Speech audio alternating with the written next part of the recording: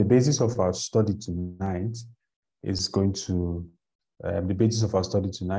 the sermon that Peter gave to the Jews on the day of Pentecost, and that scripture has been an anchor for our reasoning, right? That the process of the new birth is a multi-layered experience that involves repentance, believing, baptism in water, and it is consummated, it is sealed, and it is completed by the baptism in the Holy Spirit. And we explained that that does not mean that if you are not baptized in water, that you're not saved, right?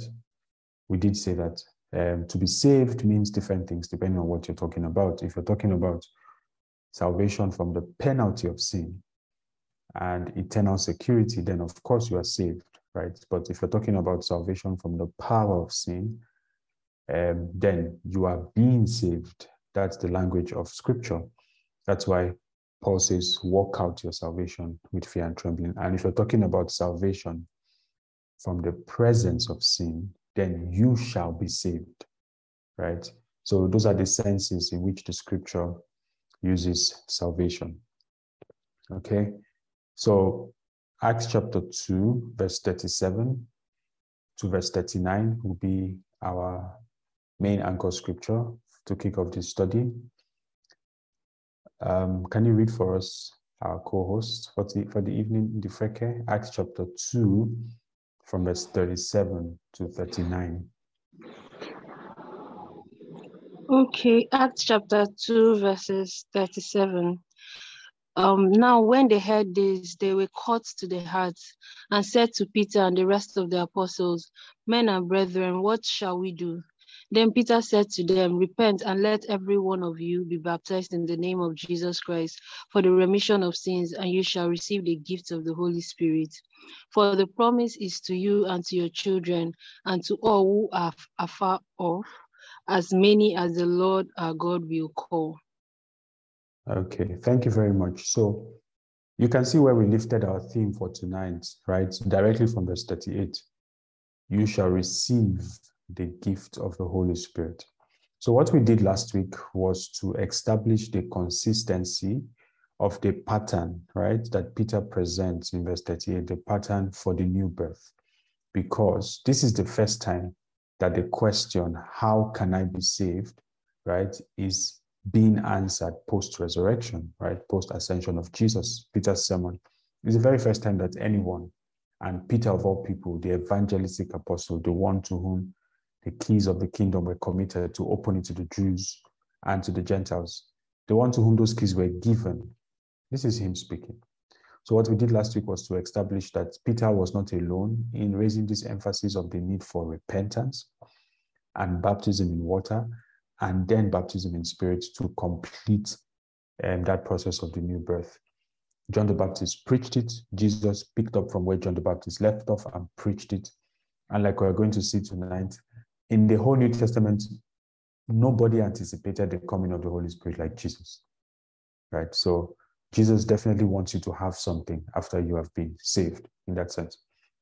And also Paul laid the same emphasis. I think we read Titus chapter 3, verse 5, where he says that we are saved, right, by the washing of regeneration and the renewal of the Holy Spirit, which was poured out upon us. So Paul understands the full context of save to include baptism in water and baptism in the Spirit. So now that we have established that baptism in the Spirit is a necessary element for anyone who intends to walk in the kingdom of God, for anyone who intends to walk in the newness of life that Jesus offers us, right? We want to take a deeper look at this gift, right? Because Paul says, or rather Peter in this sermon says, you shall receive the gift of the Holy Spirit. The first thing we notice about this gift is that it was promised, right? That's what verse 39 is saying to us, that the promise is to you and to your children and to all who are afar off. So that includes you and I, and not just the Jews, as many as the Lord our God will call. So the gift of the Holy Spirit and the receiving of the gift of the Holy Spirit was premised on a promise that God the Father had made.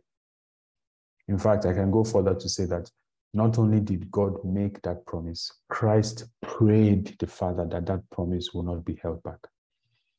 So that establishes the fact that there is something that God wants you to receive. Now, this is a pattern that you have to follow when you're trying to establish any core or foundational doctrine, right, of the faith, which is that the New Testament is hidden in the Old Testament. And so if something is a core revelation, if it's a core principle of the doctrine of Christ, you would always be able to locate an Old Testament promise.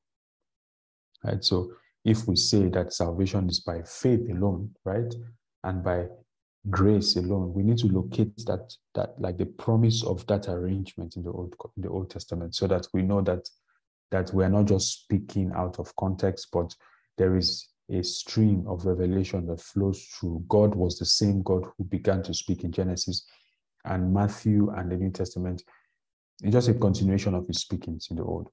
So you need to locate the Old Testament promise, and then you need to find the New Testament performance, right, of that promise. So there is the promise, and then there's the performance, right? And then you need to locate the apostolic explanation of what is going on. So you locate the Old Testament promise, the New Testament performance, and the apostolic explanation. Any doctrine that you cannot establish on these three pillars is very faulty. So the question for us then is, what are some of the promises, or what is the main promise, or whatever scripture comes to your mind? What are the promises upon which the outpouring, the receiving of the gift of the Holy Spirit is based on? It's important for us to know those, right? If this is something that God promised in the Old Testament, what are those promises? Maybe I should ask, because I cannot see your faces. Did you get my equation, right? Promise, performance, explanation. Does that equation make sense to you? Based on that equation, what's the promise upon which the gift of the Holy Spirit is based on? Stephanie? No, I said yes, I get the steps. Well, I think there's one part in Joel that promises the outpouring of the Holy Spirit. I think it's in Joel that says, I'll pour out my spirit upon all flesh, or something like that. Okay, so thank you for taking us directly to one of those promises, right? Joel chapter 2, verse 28. It's right here in front of us. And it shall come to pass afterward that I will pour out my spirit on all flesh.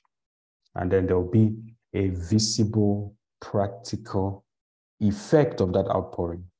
This is something we're going to come back to later, but the release of the Spirit is not a quiet, unconscious experience. It was never the case in the Old Testament that someone received the Spirit unconsciously without knowing, right?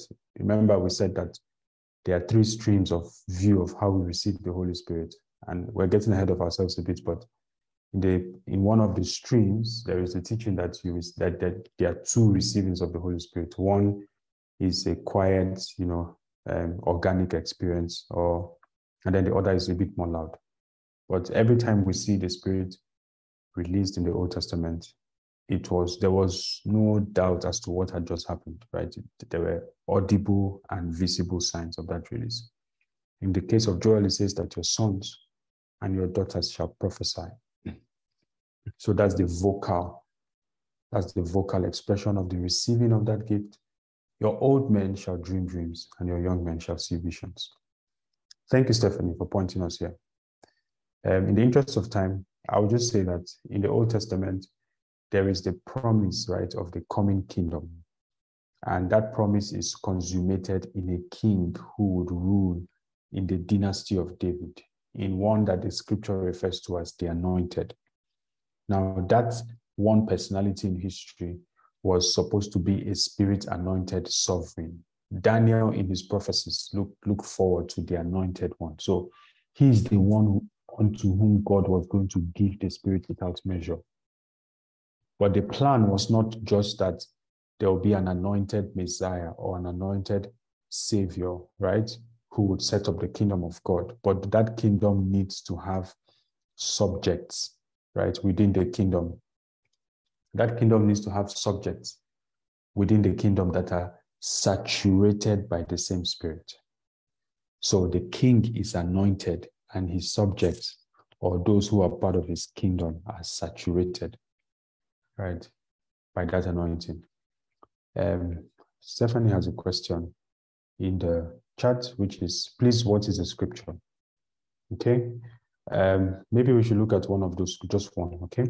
You can find them in the prophecies of Daniel, where the Son of Man is spoken about. But let us look at Psalm chapter 89 as a reference.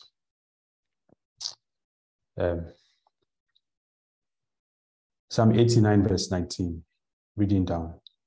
Then you spoke in a vision to your Holy One and said, I have given help to the one who is mighty. I have exalted one chosen from the people.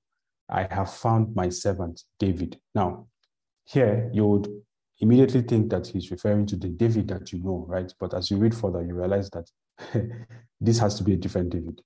I have found my servant David. With my holy oil I have anointed him, with whom my hand shall be established.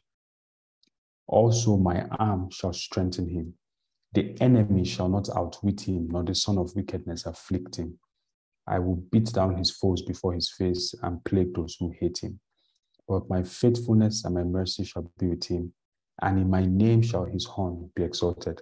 And I will set his hand. So from verse 25, you begin to see that this has to be more than David, because what we're reading in verse 25 was not, from verse 25 down, right, was not the physical experience of David, the king. Also, I will set his hand over the sea, that is, over the nations, and his right hand over the rivers. He shall cry to me, you are my Father, my God, and the rock of my salvation. Also, I will make him my firstborn, the highest of the kings of the earth. My mercy I will keep for him forever, and my covenant shall stand firm. His seed also I will make to endure forever. And my emphasis at the end of verse 29, and his throne as the days of heaven. Now, there are several scriptures in the Old Testament, especially in the prophecies of Isaiah, right, that point towards the manifestation of this king whose throne will endure forever. And the effect of this king who is anointed by God, as we see in the prophecies of Isaiah, is that he will rule in righteousness. That's the reason that he needs to come from God and be anointed from God, so that he can reign in righteousness. And if you followed our studies, you would remember that we said that without righteousness, there cannot be peace on the earth. It is the justice of God, the judgment of God, that will produce peace upon the earth. The righteousness of God, the righteousness of his reign, that will produce peace. The United Nations peacekeeping missions and all of those cannot accomplish peace until there is absolute justice on the earth. And only a king that is set up by God in the heavens, which is Christ, can achieve that. And it is righteousness that produces peace and joy. That's why Paul, speaking to the Romans, said that the kingdom of God is not in meat and drink. That is, the kingdom of God is not in sacrifices and all those burnt offerings, but the kingdom of God is in righteousness, peace, and joy in the Holy Ghost. And the agency for righteousness, peace, and joy is the Holy Ghost. So you read, for example, this is just to lay an Old Testament foundation, right, for the promise, right? Isaiah chapter 11, that says that there shall come forth a rod from the stem of Jesse, and a branch shall grow out of his roots. The Spirit of the Lord shall rest upon him. Okay. The Spirit of the Lord. This is, okay, let's not press it, but the Spirit of the Lord shall rest upon him. And then he begins to talk about the sevenfold intensification of that Spirit that will allow him rule in righteousness. If you notice, every other dimensions of the Spirit that are mentioned here are the dimensions that are required to produce righteousness, peace, and joy. It says the Spirit of wisdom and understanding, the Spirit of counsel and mind, the Spirit of knowledge and of the fear of the Lord. And he goes on. And you can see that righteousness shall be the belt of his loins, and faithfulness the belt of his waist. I know that we like praying these scriptures over ourselves, which is good, But it's important when you read the Old Testament to realize that scriptures like this are anticipating or were anticipating a particular personality in history. This personality was supposed to appear in history. It says very clearly, there shall come forth a rod from the stem of David. One of the most popular scriptures we know, which Jesus himself quoted, is Isaiah 61, which we also like to quote for ourselves and pray over ourselves. But when you read scriptures like this, it's important to first read them in the original context. The Spirit of the Lord God is upon me. I am that anointed one, because the Lord has anointed me to preach good tidings to the poor. So this is the prophecy of Isaiah about a person. He's here. He was able to peep into the future and see a person standing who has embodied the anointing that the Lord wanted to bring into the earth. He says, he has anointed me to preach. He has sent me to heal the brokenhearted, to proclaim liberty to the captives, and the opening of the prison to those who are bound. So this is the first aspect of the promise, that there's going to be an anointed king in history. The second aspect of the promise, right, is that it's not only the king that will be anointed, but his people will also be saturated with his spirit.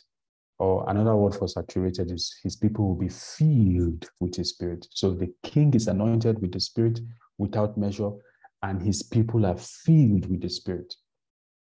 There is none of us that can be anointed with the spirit in the same way that Jesus was. Jesus is the anointed one, and we are filled with the spirit. That's the language, if you want to be accurate. That's the language of scripture. And the effect of being filled with the spirit, right, is that, first of all, his people will be satisfied. And we're going to see all of this. That's the first effect. You know, the first name that Jesus calls the Holy Spirit is the Comforter. You know, we're getting ahead of ourselves a little bit, but that's actually the first effect of the filling of the Spirit, that the hunger and the thirst in your soul. Do you realize that your soul hungers and thirsts for food?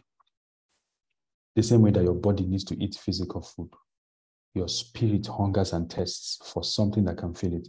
And what ends up happening with us is that we fill up our souls with all kinds of things. You know, we can fill it up with movies, with relationships, with even sermons, because we are longing for reality. And only reality can fill a man to satisfaction. So he first comes to satisfy us, and then he comes to make us a prophetic people. That's what Joel, that's the aspect that Joel talks about, right? He says that I'll pour out my spirit upon all flesh and they'll prophesy. So he comes to make us a prophetic people. And by prophetic people, I don't mean anything strange or big. I simply mean people who are led by the Spirit, empowered by the Spirit, and can bring leading by the Spirit. Because that's what it takes to walk in the newness of life. Just to read one more verse here in the Old Testament, Isaiah chapter 44, verse 1-3. Yet hear now, O Jacob, my servant, and Israel, whom I've chosen. Thus says the Lord who made you and formed you from the womb, who will help you. Fear not, O Jacob, my servant, and you, Jeshurun, whom I've chosen. For I will pour water on him who is thirsty, and floods on the dry grounds. And then, just in case you don't know what it means by I will pour water, it says, I will pour my spirit upon your descendants and my blessing upon your offspring. And the first errand of the outpouring is satisfaction. Friends, God wants to know you personally. He wants to come into a personal, satisfying relationship with you. You know, the thing is that we normally say this to unbelievers as a way of bringing them into Christ. But the message is actually for those who have believed. That now that you have believed, God wants to do something inside of you. You know? Okay, so does that establish for us clearly the Old Testament promise, right? So when Peter says that this promise is for you and your children and for those who are far off, does that establish it for us? Because now we need to go to the New Testament promise. Okay. So I'll take Stephanie's answer as the answer of everybody, unless there's an objection. Please, Always feel free to type in the chat your questions, objections, and thoughts, because it's my intention that all of us will come into the experience of what we're talking about, right? So if this promise was only highlighted in the Old Testament, then we can, the way some people like to interpret scripture, it can be folded up and shot up as Old Testament words that God discarded. But you see, in the New Testament, no one speaks about the gift of the Holy Spirit, and no one anticipates the coming of the Holy Spirit as much as Jesus does. And so what we're going to do, instead of looking at all the scriptures, right, that anticipate the coming of the Holy Spirit, or that speak of the gift of the Holy Spirit, we're just going to read the words of Jesus, right, since he's the ultimate authority on these matters. So now I need my co-host to help me again so that I can put you to good use. Huh? Can you read for us John chapter 14, verse 15 to 20? Okay, John chapter 14, 15 to 20. Mm-hmm. If you love me, keep my commandments, and I will pray the Father, and he will give you another helper, that he may abide with you forever. The Spirit of truth, whom the world cannot receive, because it neither sees him nor knows him, but you know him, for he dwells with you and will be in you. I will not leave you orphans, I will come to you. A little while longer, and the world will see me no more, but you will see me, because I live, and you will live also. At that day, you will know that I am in my Father, and you in me, and I in you. Okay, can you read verse 21? He who has my commandments and keeps them, it is he who loves me. And he who loves me will be loved by my Father, and I will love him and manifest myself to him. Thank you. Okay. Wow, so much is going on here. This is one of my favorite chapters of the entire Bible. But let's try to stay on the message, right? What's going on in John chapter 14 is that Jesus is about to depart the earth. And as he's about to depart, there's a sense of disappointment, right? Because that kingdom that was promised did not appear to have materialized in a physical form. And rather than Jesus to make plans for the actualization of that kingdom, he begins to make plans for his departure.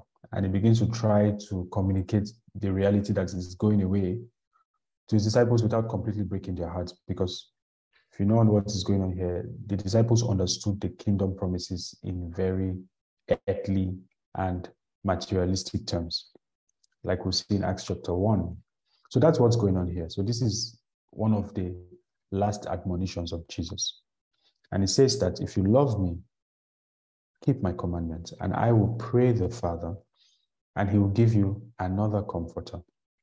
Of course, we all know that the Greek here is translated allos parakletos, which means another of the same kind. And this is one of the scriptures that emphasizes the deity of the Holy Spirit, the personality of the Holy Spirit, right? It says, I will give you another comforter. So Jesus thinks that you and I need a comforter. And the New King James says a helper, but the better translation is actually a comforter. I mean, like the word itself, parakletos, refers to someone who stands by you, right? And that standing by you can be a legal standing by you. You know, if you end up in court and you have a lawyer who stands by you, that's a parakletos. Or you have someone who comforts you. So it's a very deep word. Jesus. It's important for you and I to realize this, because every time we talk about the subject of the Holy Spirit, because of our Pentecostal settings, our mind seems to go to the dramatic and the power aspect of it. But fundamentally, Jesus thinks that you need a helper, right? So what this tells us is that God did not intend to save anybody without giving them the gift of the Spirit. And like we said last week, most people don't dispute this fact. What they dispute is when and how does that gift come, right? But it's necessary to see that you need a helper. A good way to translate this helper is to go to Psalm chapter 23, where the psalmist caught a revelation of this helper. And he says, the Lord is my shepherd. And everything that he describes as the as the benefit of having the Lord as your shepherd applies to your interpretation of the Holy Spirit as your helper. Now, another thing to note here is that Jesus anticipates him, right? So he's saying that the Holy Spirit has not been released yet. Meanwhile, the people he's talking to are saved. Because if you read the previous chapter where Jesus attempted to wash their feet, he said to them that all of you are clean except one, right? So the people he's talking to are saved, but they haven't received something. They haven't received the promise of the Father. So that's the first thing Jesus calls him. And like we said earlier, you see, the human spirit is like a container. And it can be, and the depths of that container cannot be exhausted. And it is God who made that container. God made it for himself. Try to think of container in the most fancy terms you can, and not in the most common terms, right? It's like a home, it's like a house. It's like an essence that has depth. And God made the human spirit for himself, and he made our longing for reality as deep as himself. I'm digressing a bit, but have you realized that nothing can truly satisfy you? Have you ever thought about that? That it doesn't matter how much food you eat today, you are going to be hungry tomorrow. And that's a metaphor for your spiritual life and for your soulish life, that the more good things you have, the more good things you want, right? The more satisfaction you get, the more longing you have for more of the same. And it is the depth of our desires that opens the door for addiction, right? Because Satan sometimes convinces us that something material can fill a void that is eternal. And then we buy into that lie, and we begin to pour matter into eternity. And we discover that there is no end to the depth of the hunger of the soul. Right? The spirit of man needs to be filled. And if it's not filled by the Spirit of God, unfortunately, it can be possessed by devils, like we saw all through the ministry of Jesus to the people that he ministered to. Satan can take advantage of it. And even if it's not possessed by devils, you need a satisfaction that is tied to nothing earthly. And God intends to fill you with his Spirit. God does not intend to save you and to tell you, go and enjoy your life. He intends to fill you with his Spirit. Right? The same way that the body needs food, your spirit needs food. And the food that your body needs is the reality of God. This word reality is heavy, it's packed, but just take it, it's the reality of God. And you see, it's only the Holy Spirit that can bring you the experience of that reality of God. That's what you're hungering for. Jesus, some people followed Jesus in John chapter 6 after he fed 5,000, remember, with 5 loaves of bread and 2 fish. And Jesus turned to them and said, you are not following me because of the spiritual. You're following me because according to your economics, you have discovered that if you follow me, you're never going to be hungry physically. And then he said to them, do not labor for the meat which perishes, but labor for the meat which endures unto eternal life. There's a meat that endures. There's a satisfaction that endures. And I can assure you that nothing you do on the external can fill that void. Can I even shock you? It's possible that you may be trying to fill the void with worship songs or with sermons. And I'm telling you because I've tried it before. Like the Holy Spirit had to open my eyes to see that you can listen to 500 sermons and the void is still there. Because the sermons are just an entry into the reality. If you don't lay hold of the reality of God, you cannot be satisfied. You cannot be filled. And that's why in verse 17, Jesus now gives him another name, calls him the Spirit of Truth. And truth there is not a statement of fact. Truth is the nature of reality. It's the thing that is true at the core. If you take all the layers and all the shells away, what is at the heart of reality? That is truth. You know? So Jesus calls him the Spirit of reality as well, because he knows that it is only reality that can fill you. He is the Spirit. If you engage with him long enough, you will begin to touch the reality of God. You see, the Bible says that God is a spirit, right? And you are not a spirit. At the very least, you have a spirit, but you are not a spirit. You are a man. And the definition of man is an entity that has body, soul, and spirit. But God, by essence and by nature, right, is a spirit. How are you supposed to know a spirit? The only way to know a spirit, such as God, is that you are guided in that knowledge. That's why if I read John chapter 16, you read where Jesus says that he will guide you. I have so much to say to you, but those things I have to say to you cannot be communicated in English or in Hebrew. And if I attempt to make them cognitive, they're just going to pass over your head. But that's not so much of a problem, because when the spirit of reality comes, he will speak the language of reality. So it is through the Spirit of God that God guides us into the knowledge of himself. So that the only way to know God is when you have his life, because his life furnishes the witness of his reality. Through the life of God, for example, you can sense the peace of God. And you know that God is in the space. God is in the situation. That is not going to end the way that your mind is telling you that to end. You cannot know those things by any kind of cognitive learning. You can only know them by the Spirit. Friends, your hunger, that thing that you're looking for that makes you restless in the Spirit, that thing is called reality. It's all truth, if you like. And there is a custodian of that. It is called the Spirit of truth. Right? This is not our message, but I just thought to pass by that junction. And he now says to us in verse 18, I will not leave you orphanos. I like the way the New King James uses the actual translation of that Greek word orphanos. I will not leave you orphans. I will come to you. Meaning that a believer who does not have the Holy Spirit, in Jesus' view, is a believer, but his experience is going to be an orphaned experience. An orphan is someone without comfort, right? He doesn't have the comfort of father and mother. And that's not God's intention for any of us. So he says, I won't leave you as orphans. I won't leave you in the experience of not knowing the fatherly care of God. I will come to you through the Spirit. So you can see that Jesus anticipates the Spirit, and he doesn't assume that his disciples receive the Spirit. Okay. I think that this scripture that we have read is enough, but just check in here if you have any thoughts on this so far, any questions before we continue. Oh, okay.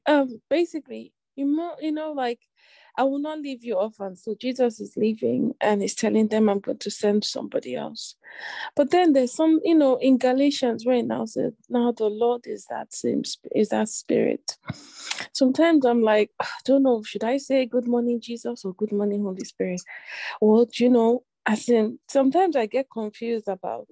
It's very silly, but as in when I'm praying, I'm like, oh, okay, should I say good morning, Jesus, and good morning, Holy Spirit at the same time, or are they the same prep?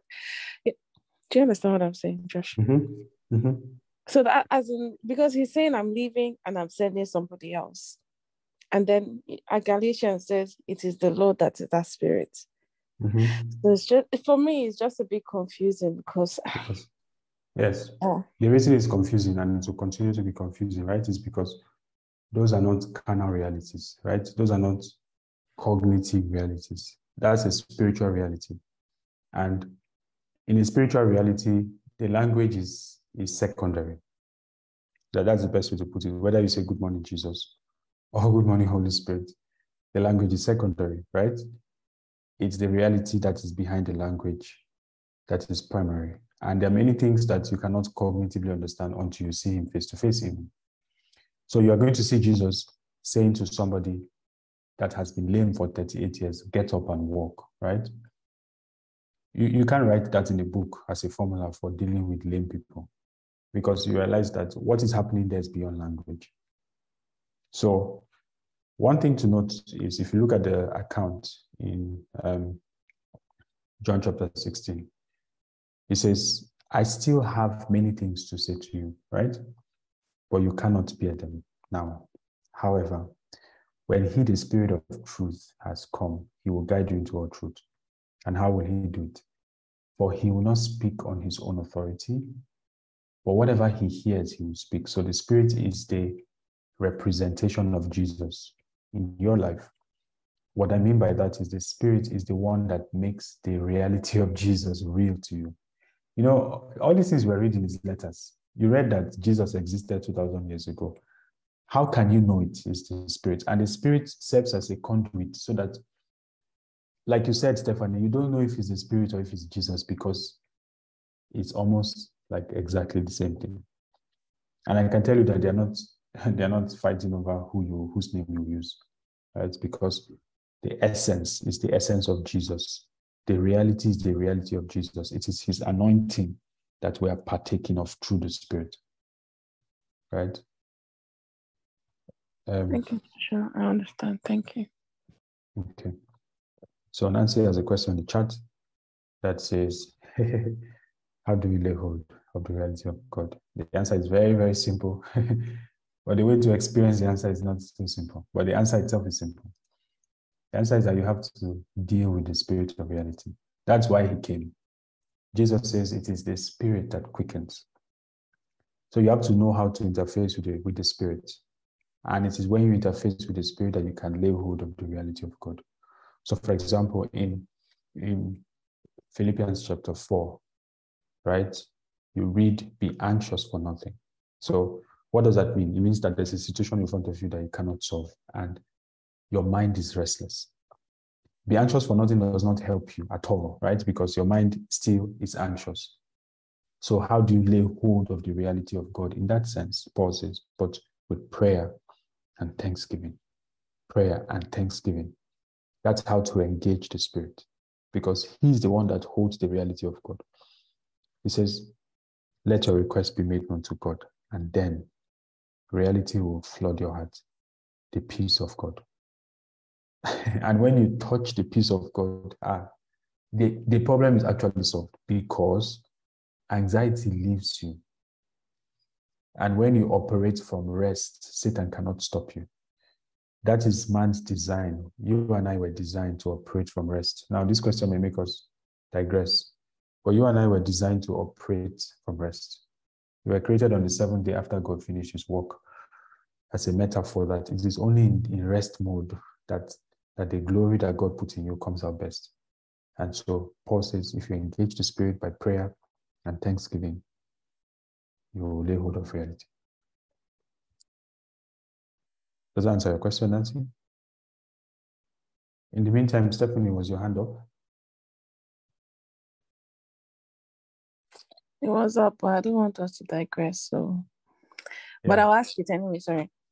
In liaising with the Holy Spirit, like Nancy mentioned, right? I often find myself asking for help. That's very, very, very, when I'm in a very, very dicey situation. And then, like this today, I could not remember something for the life of me. I was trying to recall, and then I'm like, oh, Holy Spirit, help me remember. And then it comes, and I'm like, was that my mind? Or was that the Holy Spirit? It could have been my mind that just brought that up. Should I say thank you, Holy Spirit, or should I just say I have a good memory? It's very, very weird, as in terms of engaging and, the Holy Spirit and interfacing with him, because it's like, it must have been my mind. It can't be, So it's kind of confusing. If you want to know if it was your mind or if it was the Holy Spirit, try not asking next time when you are. Wow, thanks, Joshua. That's it. And then you you realize, I can tell you that as a software engineer, I kind of feel like I can solve most problems that my skill set is in, right? But then I bump into problems that are just tough. Sometimes I spend 3 days battling with them until on the third day I remember to ask the Holy Spirit. And this has happened enough times. And when I say enough times, I mean multiple times. I've been a software engineer for a while. That in 5 minutes, in 10 minutes, in 1 hour, the problem of 3 days is solved.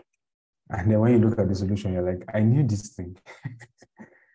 But the question is, why didn't you solve it in 3 days? Right? The Holy Spirit is the spirit of reality, friends. As much as you listen to sermons, make time to listen to the Holy Ghost. as much as you interface with everything that ushers us into reality, make time to interface with the author of reality himself. Don't let anything replace your moments with the author of reality. If not, you'll be filling the cup of your spirit with something that cannot satisfy it. And I know that there is always the fear of missing out, right? Oh, I have a backlog of things to do, of sermons to listen to, of whatever to do. There is only one source of reality, and that is the Spirit. Okay. Okay, now we need to really run, right? What I wanted us to see from that exploration of Jesus's theology, right, of the Spirit. Now, there are a few things to notice from Jesus's theology, if you like, of the Spirit. So the first thing to notice, very critical, is that at the time Jesus was speaking, right, the Spirit was not yet given, right? That's pretty clear. The reason that's important to emphasize is that, remember, we said in the different streams of interpretation of how the Spirit is received, some people say that there are two receivings of the Spirit, but we don't find any such basis. Not that any such basis, we don't find strong evidence for it in the Scripture. There are one or two fleeting verses here and there, yes, but it's not the pattern. As at the time Jesus was speaking to these people, whatever he was telling them they were going to receive had not yet come, right? In John chapter 7, this same book of John, chapter 7, verse 39, or verse 37 to 39, where the Bible says that on that great day of the feast, Jesus stood on the porch of the temple and he proclaimed, if anyone thirsts, let him come to me and drink. As the scripture has said, out of his belly will flow rivers of living water. And when John interpreted that for us so that he doesn't leave us in doubt, he said, should just turn there very quickly. John 7, verse 39, the interpretation of John about the statement of Jesus. Verse 38, he who believes in me, as the scripture has said, out of his heart will flow rivers of living water.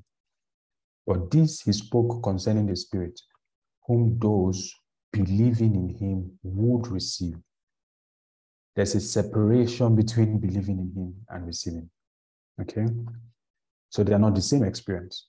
For the Holy Spirit was not yet given because Jesus was not glorified. So this is why the Holy Spirit was anticipated throughout the ministry of Jesus, right? That Jesus at this point was still the only anointed one.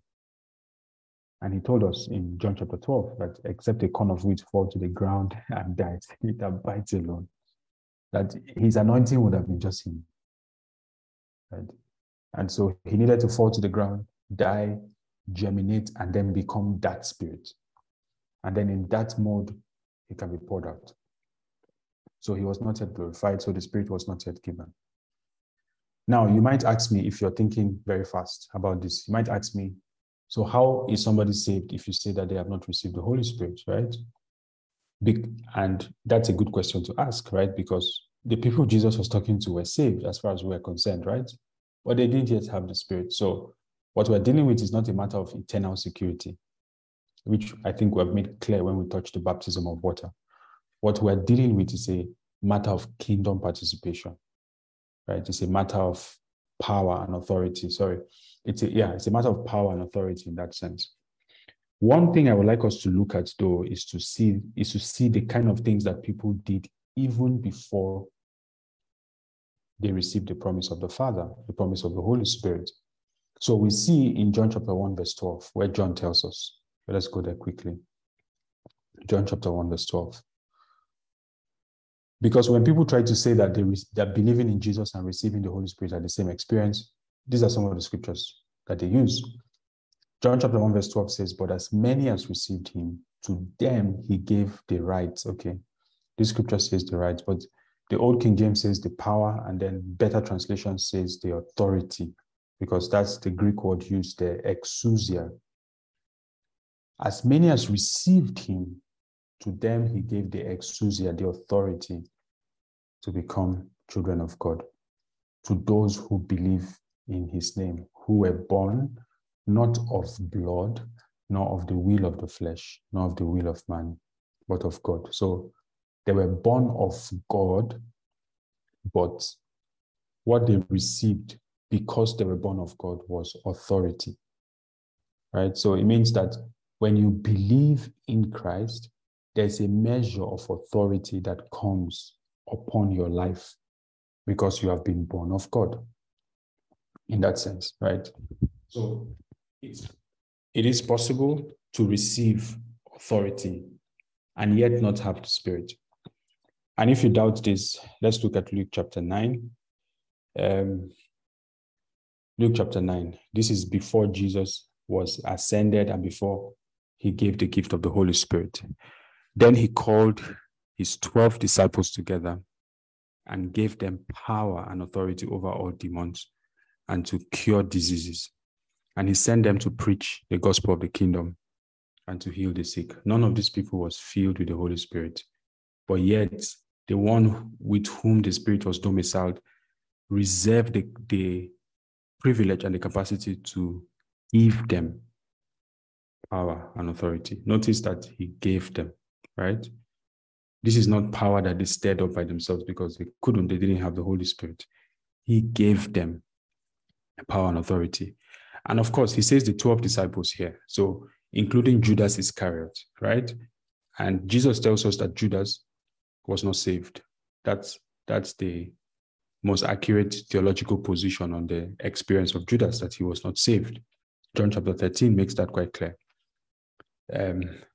But he was not saved, yet he was able to receive power and authority, because power and authority is a reality, and Jesus can give you that reality if he so wishes, right? He can give it to you, and he gave it to them because he wanted them to perform a certain assignment for him. If God has an assignment in your life, and I'm the only Christian in the vicinity, my alignment with God may not exactly be where it needs to be 100%, but Jesus can give me power and authority to cast out a demon. It's just that we tend to make the casting out of demons a very high thing, something that we tend to think is a matter of how holy we have been or how correct we have been. But even Judas Iscariot was able to do it because he received authority. Right? So power and authority are realities, but Jesus doesn't just want to give you reality. Jesus wants to give you the author of reality. Because even though he could give his disciples power and authority, and if you read verse, just in case you say this is the apostles, if you go to Luke chapter 10, the Bible says that after these things, the Lord appointed 70 others also that you and I don't know their names. And he didn't give them anything less than he gave the other 12, right? I think in verse 19, it says that, behold, I give you authority to trample on serpents and scorpions, and over all the power of the enemy, and nothing shall by any means hurt you.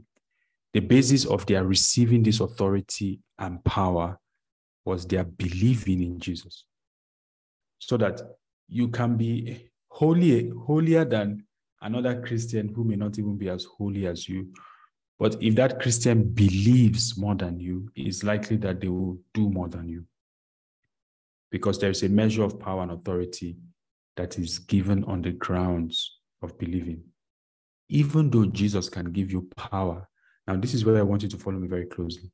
Even though Jesus can give you power and authority, he still wants you to wait for the Spirit and to desire the Spirit. He still wants you to have a different kind of power.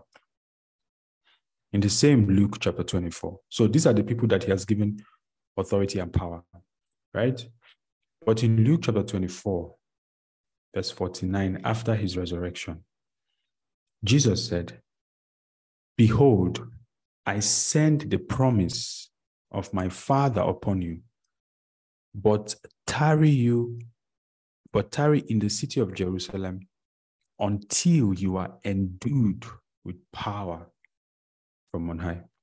So even though Jesus can give you a gift of power, he wants you to wait for the gift of the Spirit and a different kind of power that will come as a result of that gift. If you remember, we're reading a lot in Luke, but it's necessary for us to do that.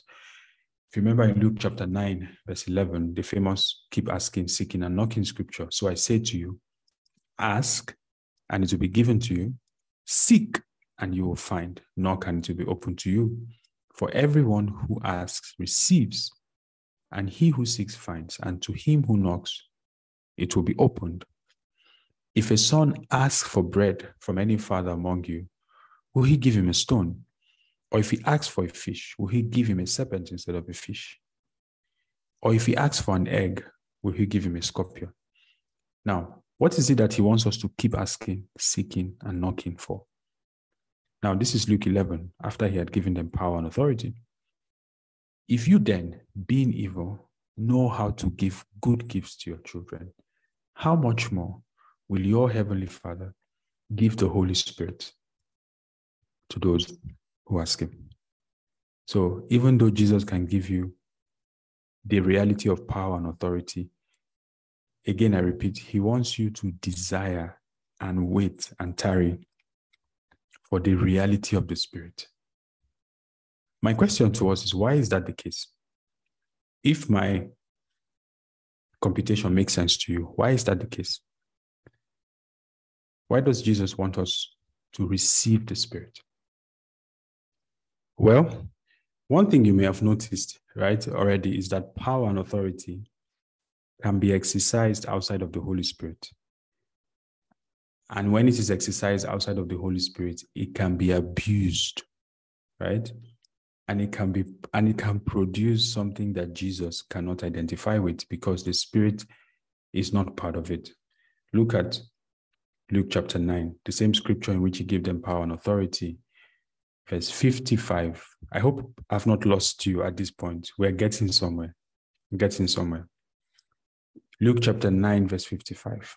But he turned and rebuked them and said, you do not know what manner of spirit you are of. What happened? Right? Jesus was attempting to pass through the village of the Samaritans, and they refused him because his face was set for Jerusalem. And then James and John, having received power and authority, came and said, Lord, do you want us to command fire? So these people had the ability to command fire to come down from heaven, the same way Elijah did. That's the measure of authority and power that was put in their hands. But they didn't have the Spirit that regulates such expression. So maybe now, the words of Jesus in Matthew chapter 7, right, which trouble a lot of believers, begin to make sense to you, where he says in verse 21, not everyone who says to me, Lord, Lord, shall enter the kingdom of heaven, but he who does the will of my Father in heaven. Many will say to me in that day, Lord, Lord, have we not prophesied in your name? Now look at the things that someone can do without receiving the Holy Spirit, just because something is given to them. Have we not prophesied in your name, cast out demons in your name, and done many wonders in your name? And then I will declare to them, I never knew you. And the basis of their rejection is that they practice lawlessness. Now, you can see why we are in need of Holy Spirit baptism. Because the Holy Spirit is the one that seals your salvation. The reason why the Holy Spirit is the seal of your salvation is because he is the Holy Spirit, or he is Holy Spirit, or he is the Spirit of holiness. So when you are sealed with the Spirit of holiness, that's God's way of guaranteeing that lawlessness will not be your final destination, will not be your outcome. Do you remember Hebrews chapter 12, verse 14, that says, follow peace with all men, right? And holiness, without which no man shall see the Lord. The way God arranges for the holiness part of that equation is that he gives you the Spirit of holiness, right? So the Holy Spirit is the agency that brings he doesn't just bring the reality of God. That's the first thing he does. He bears witness in our hearts that we're the sons of God.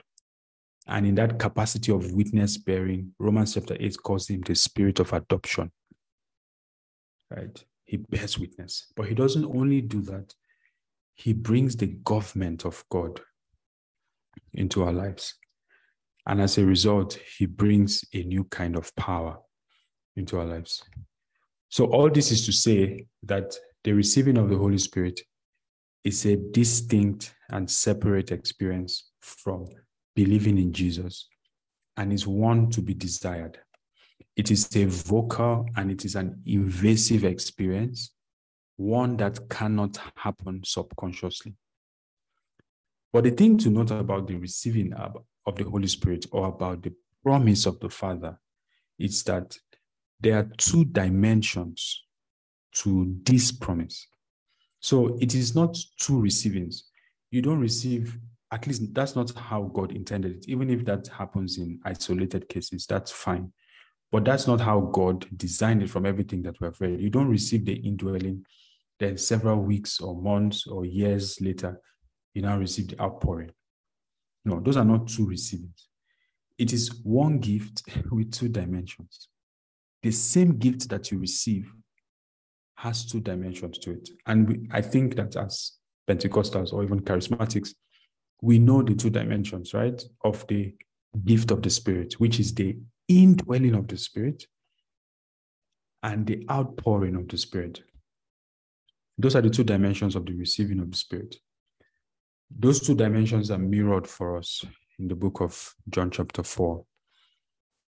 In the book of John chapter 4, we're not going to read it, but if you remember John chapter 4, Jesus met a woman at the well, right? And he promised to dig a well in that woman, verse 13 to 15.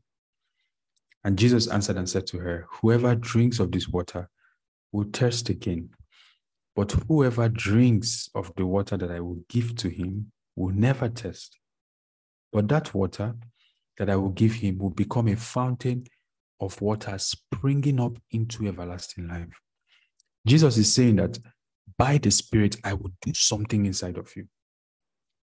This is an indwelling reality. Of course, there are many scriptures that we can use, right, to explain this indwelling reality. But this is one of the very clear metaphorical expressions of it in the ministry of Jesus, that I want to dig a well inside you.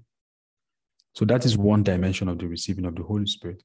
And Paul speaks about this dimension in Romans chapter 8, right, where he says from verse 11 that if the Spirit of him who raised Christ from the dead dwells in you, he who raised Christ from the dead will also give life to your mortal bodies through his Spirit who dwells in you.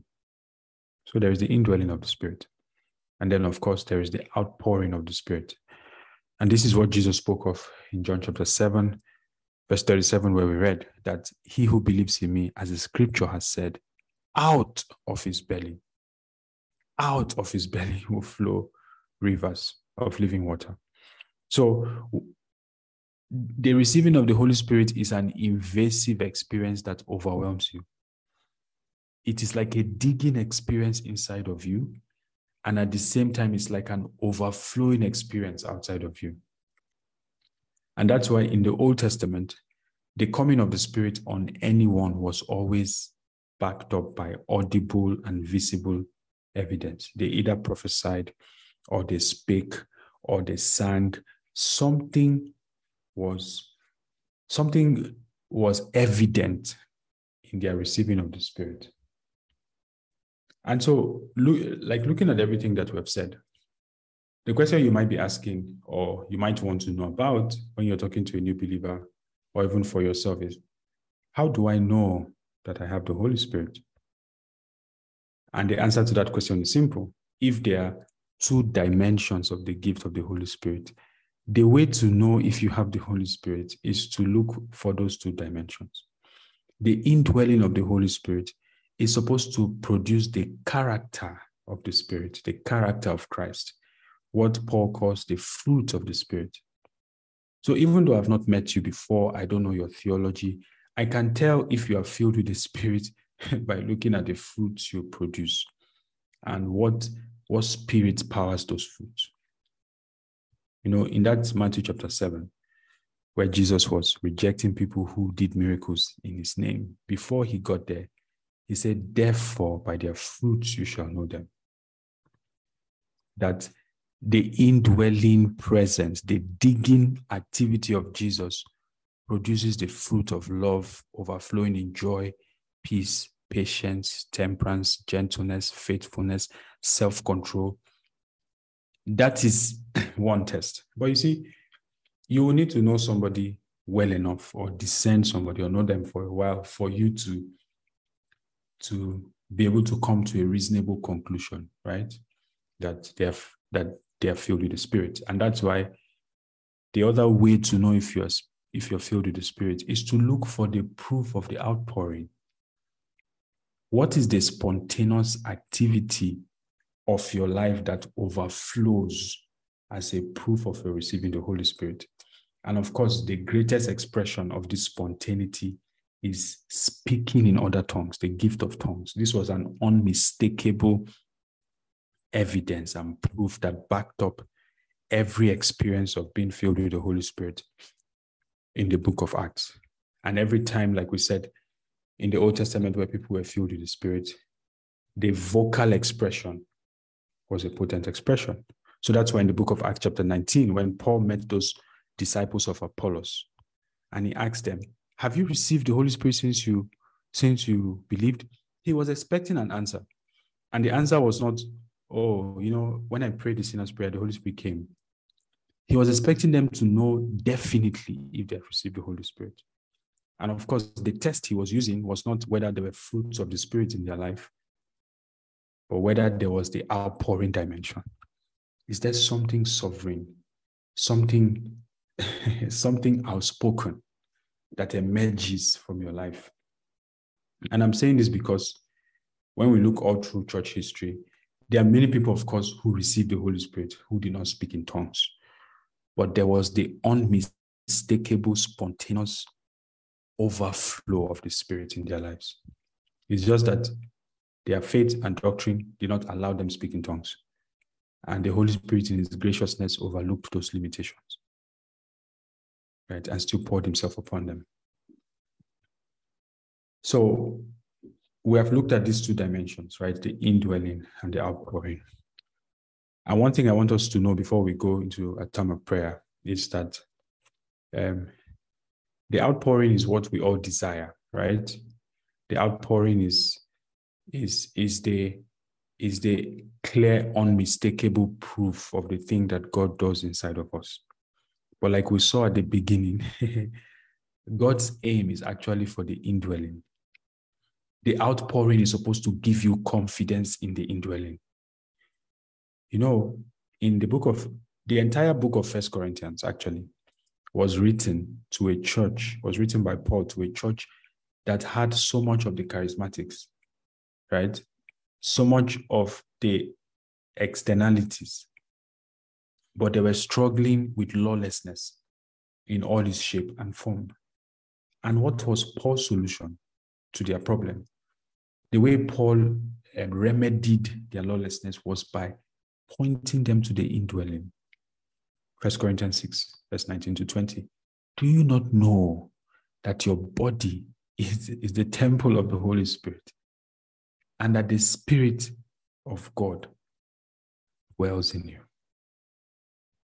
That was the therapy. That was the dose that was supposed to cure them of lawlessness, the knowledge of the indwelling of the Spirit. They had all the charismatics, but they forgot that the essence of the receiving of the Spirit was so that there can be an overflow of holiness.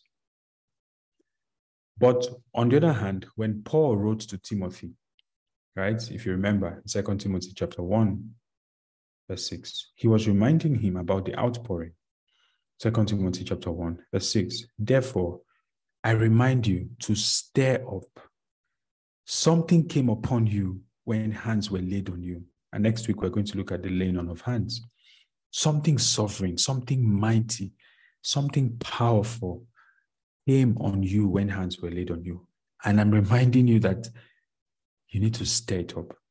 So here is Paul dealing with a young apostle, a young preacher, who obviously had the fruits of the indwelling, but was lacking in the manifestations that are a product of the outpouring.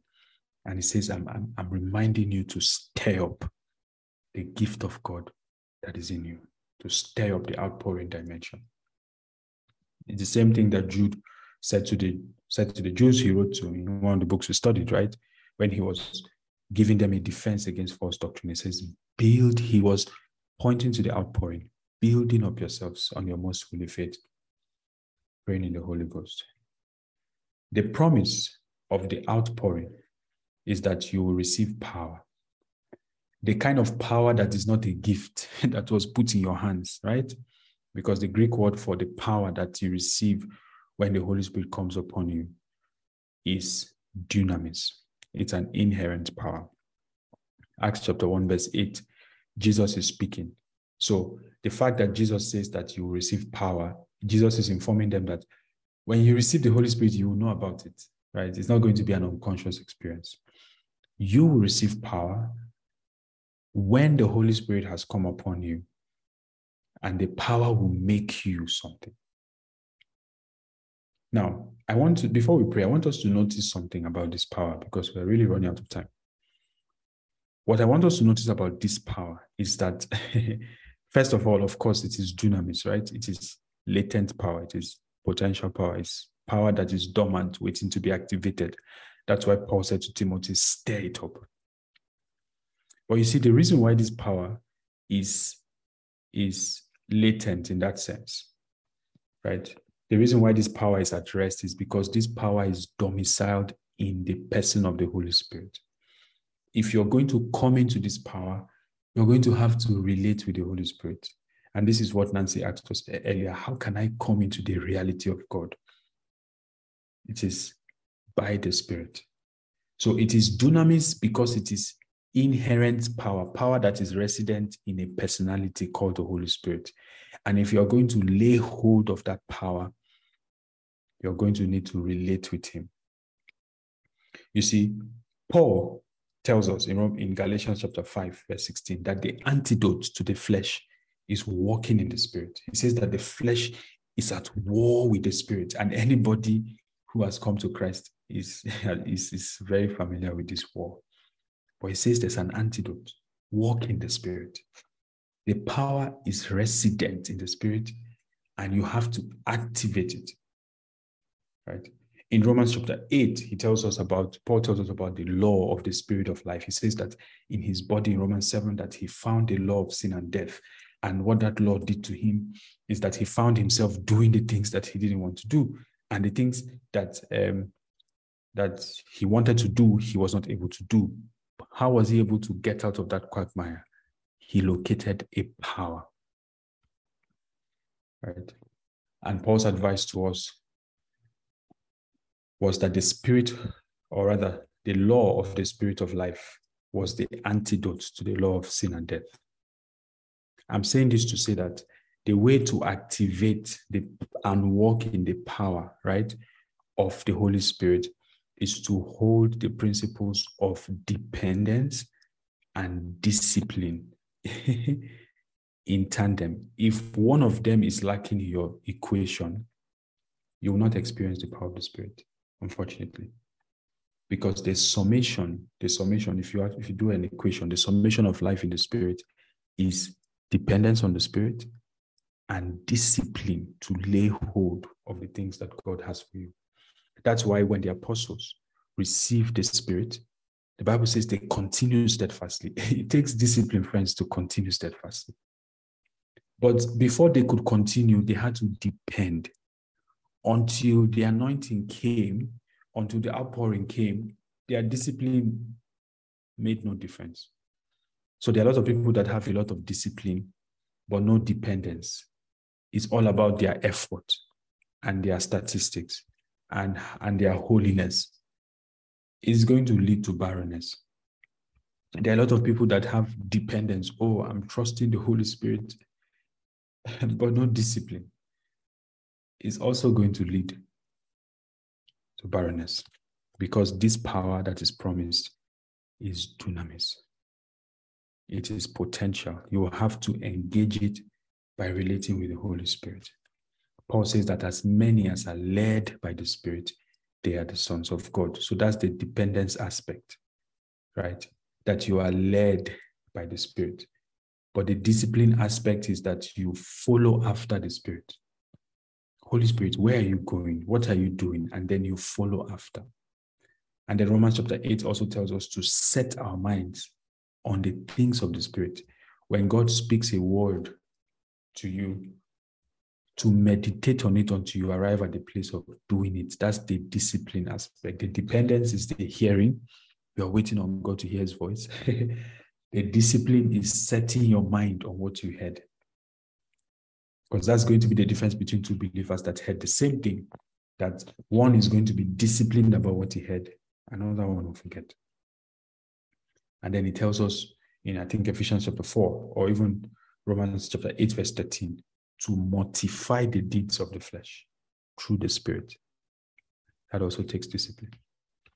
The reason, friends, God wants to pour out the Spirit upon you as we pray is that he wants to saturate you. Yes, he wants to fill you. He wants to overwhelm you with the Spirit of holiness, with the power to knock down sin, to knock down distraction, to knock down sickness, to knock down anything that Satan can throw at you. He wants to give you power. The gift of the Spirit is something to be desired. And just in case you have the gift of the Spirit, the thing I leave you with is the continuous experience of the first Christians or the first apostles in the book of Acts, which is that always they were continually filled with the Spirit. Because that's God's desire. That now that you have the Spirit, as you engage him, you will be filled with him. And then everything that happens in your life will be an overflow of that feeling. Okay?